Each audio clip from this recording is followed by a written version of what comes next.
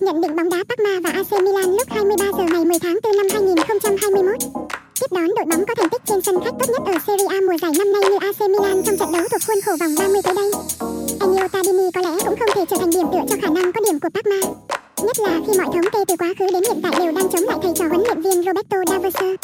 Trong 6 chuyến làm khách gần nhất ở giải vô địch quốc gia, hàng công của Rossoneri có tới 5 lần mở điểm ở hiệp 1.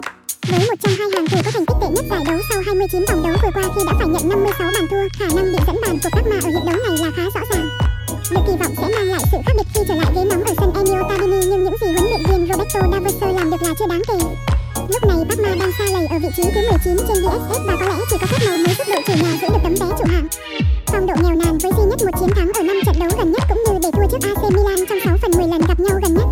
Cơ hội để Parma giữ lại điểm số sau 90 phút tới đây là không nhiều. Trận hòa 1-1 trước Sampdoria trên sân nhà San Siro ở vòng đấu vừa qua có lẽ đã chính thức khép lại cơ hội cạnh tranh ngôi vương của AC Milan, khi lúc này các học trò huấn luyện viên Stefano Pioli đã để hàng xóm. Inter nới rộng khoảng cách lên thành 11 điểm. Chiến thắng trước Parma ở 90 phút tới đây có lẽ không chỉ để Rossoneri níu giữ lại hy vọng bám đuổi Inter mà còn để họ xây chắc vị trí thứ hai đang bị nhòm ngó bởi khá nhiều cái đuôi ở phía sau.